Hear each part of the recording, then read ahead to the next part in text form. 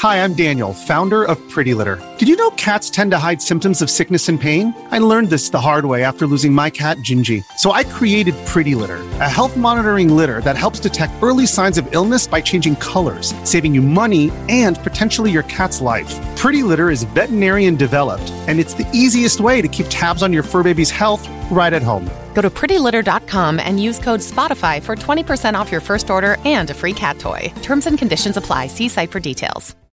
Hello and welcome to the first episode of Minigame Jukebox, a series that explores the storytelling power of video game music. I'm Michael Ferris. Video game music can be a funny thing. Many times it falls into the background and just becomes a rather generic tone piece. Fast music during action scenes and quiet ambiance during downtime. Other times you get something iconic, like the Halo theme or the acoustic score from the Last of Us games.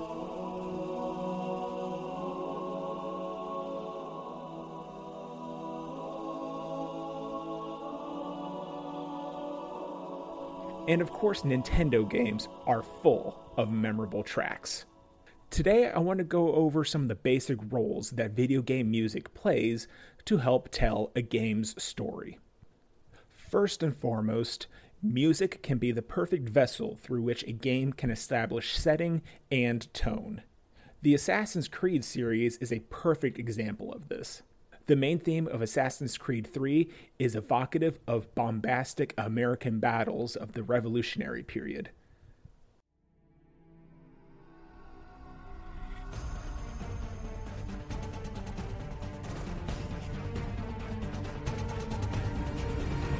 And the entire score for Assassin's Creed 4, Black Flag, has more of a Caribbean flair and seems to be inspired by the Pirates of the Caribbean film franchise.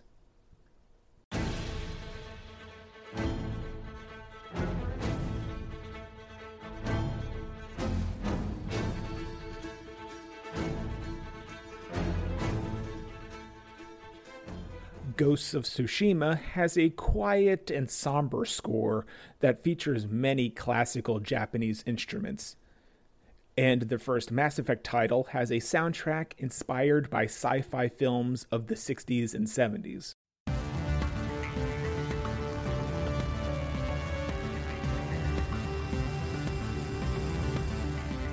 Music can also help tell the story of a singular character or motif. The character Quiet in Metal Gear Solid 5 is routinely backdropped by her musical humming.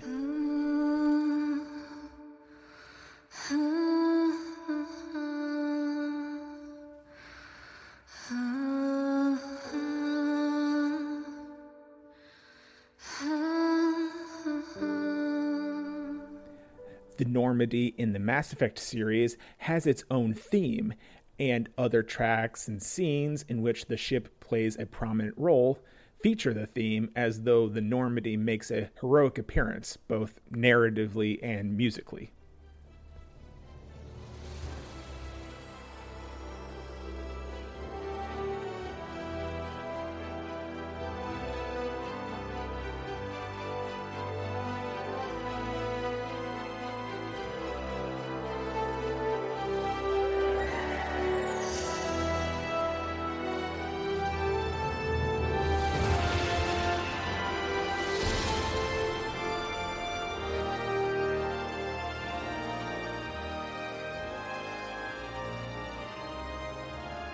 And sometimes a tone piece can be unique and set the stage for how you should feel during a game and its cutscenes. Alan Wake's score is dark and moody. Life is Strange combines a calming acoustic instrumental with a nostalgic twist. And the theme to Sayonara Wild Hearts basically tells the entire plot of the game with just one track.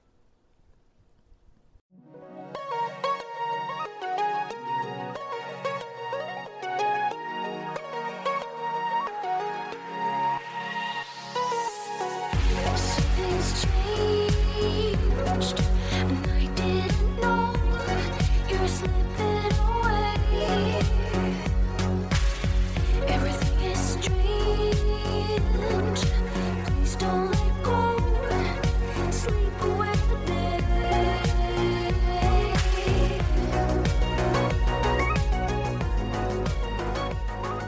Now, this is only a taste of what will be in the Minigame Jukebox.